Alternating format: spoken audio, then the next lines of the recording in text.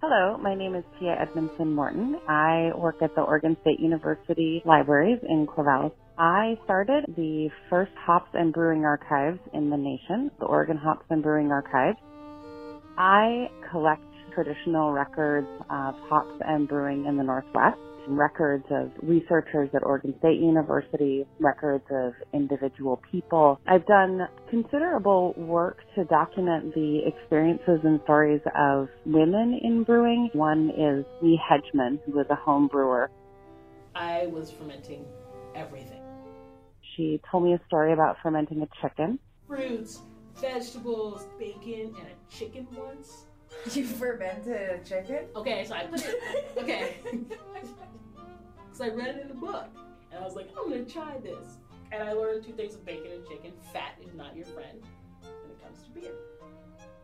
I have done 108 oral histories with people related to hops and brewing. That has become a really important record of the industry over the last 5 years. I'm Carl Lokert. I'm the Director of Brewery Operations here at the Deschutes Brewery in Bend, Oregon. I've been in brewing now for 34 years.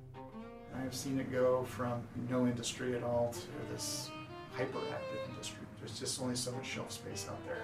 You go into a store and you see this bewildering array of bottled beer and canned beer and all this stuff out there right now, craft beers, and it's like, they legalized pot so you could be stoned looking at this thing and trying to figure out what it is you want to buy. Another interview that I had was with Tanya Cornett from 10 Barrel Brewing, and she talks about the experiences that she had during their buyout by Anheuser-Busch.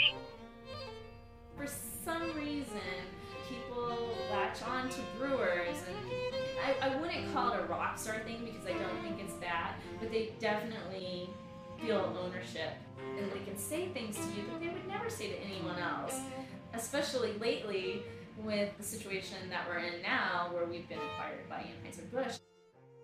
I've done a lot of work to mentor alcohol archivists, people who are working in different organizations that document the history of alcohol in their region. It put me in a unique position to be a mentor for alcohol archivists.